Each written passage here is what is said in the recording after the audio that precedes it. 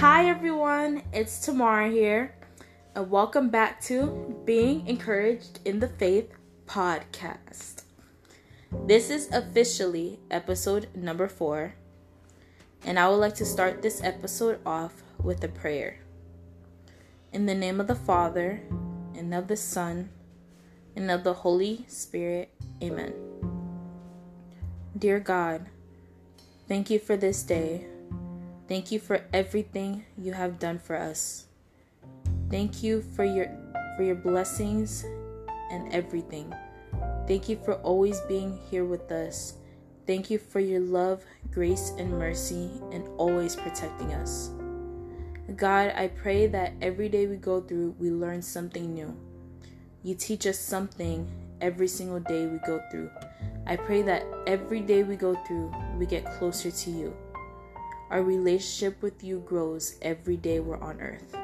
I pray that no matter what happens, we hang on to you, God. And I pray this in your name. Amen. In the name of the Father, and of the Son, and of the Holy Spirit. Amen. So, guys, today's topic is being silent. So, the definition of silence is complete absence of sound or avoidance of mentioning or discussing something. And to get more specific or deeper into it, the synonyms for being silent are being still or stillness. So, the story that I'm going to be using today is from the Bible, and it's in the book of Exodus. So, this is the story, like one of the biggest stories in the Bible. This is the story of Moses. But we're just going to skip to the part where the Exodus actually happened. So, Pharaoh got tired of all the plagues and stuff that was going on, the 10 plagues. So, he decided to let the Israelites go. So, Moses led the Israelites out of Egypt. Hence, Exodus, they were exiting Egypt. So, when they got to the Red Sea, they were camping there and stuff. And then Pharaoh decided to change his mind. He's like, you know what? I want the Israelites back, because who's going to do all this work? And I don't want to do it. And I know we don't want to do it. So, I want the Israelites back, so we're going to get them. So, Pharaoh gathered over 100 chariots and went to pursue the Israelites. So, when the Egyptians had saw the Israelites camped out in front of the Red Sea, God said, Moses, all you have to do is be still, and I'll fight for you. That's Exodus 14:14. The Lord will fight for you. You need only to be still. So, let me continue with the story. So, Moses knew that the Egyptians had saw the Israelites camped out in front of the Red Sea. And the Israelites started to complain to Moses, saying, why'd you bring us out here? Did you bring us out here to die? Like, did you bring us out of Egypt because there was no graves in Egypt? So, Moses talked to God. God said, Moses, the Egyptians will know that I am God. Just be still and let me work.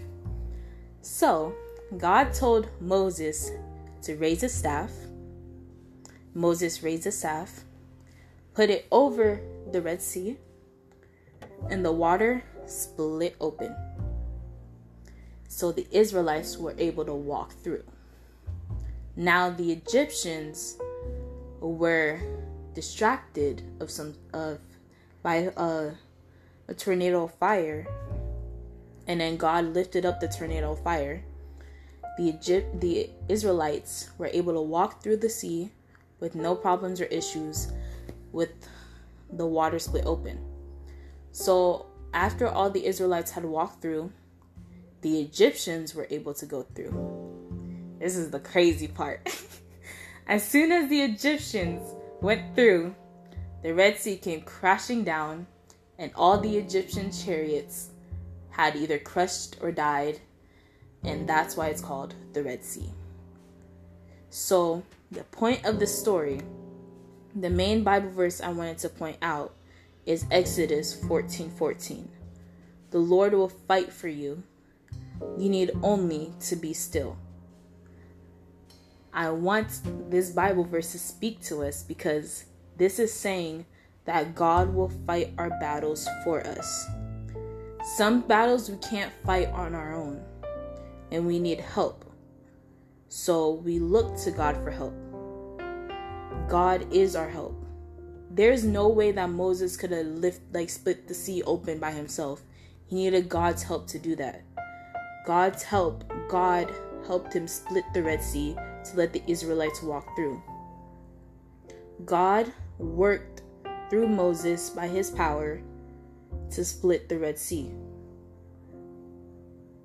When we let God work, God could do amazing things for us.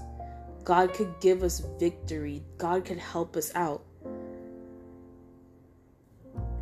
Staying still and letting God work, Moses stayed still and let God work through him to give him the way to help the Israelites out of slavery. In short, God gave Moses a win. So, Deuteronomy 20 verse 4 says, "For the Lord your God, he is who goes with you to fight for you against your enemies to give you a victory." So, this is like a little personal story.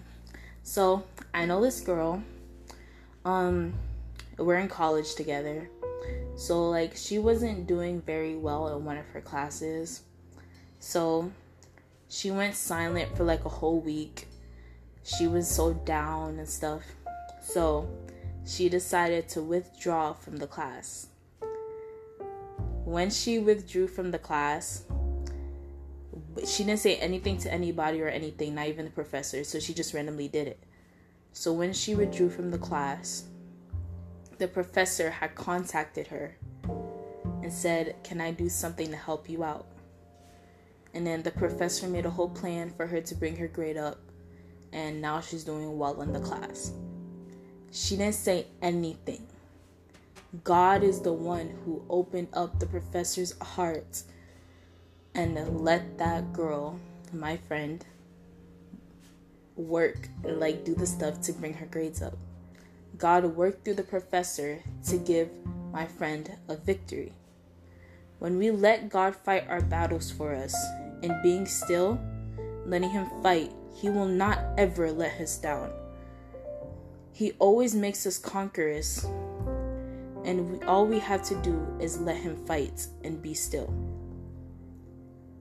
And one proof that I could give you that God is already fighting for us without even us acknowledging it is Deuteronomy 3:22. "You shall not fear for them, for it is the Lord your God who fights for you." God is continually fighting for us, working for our good.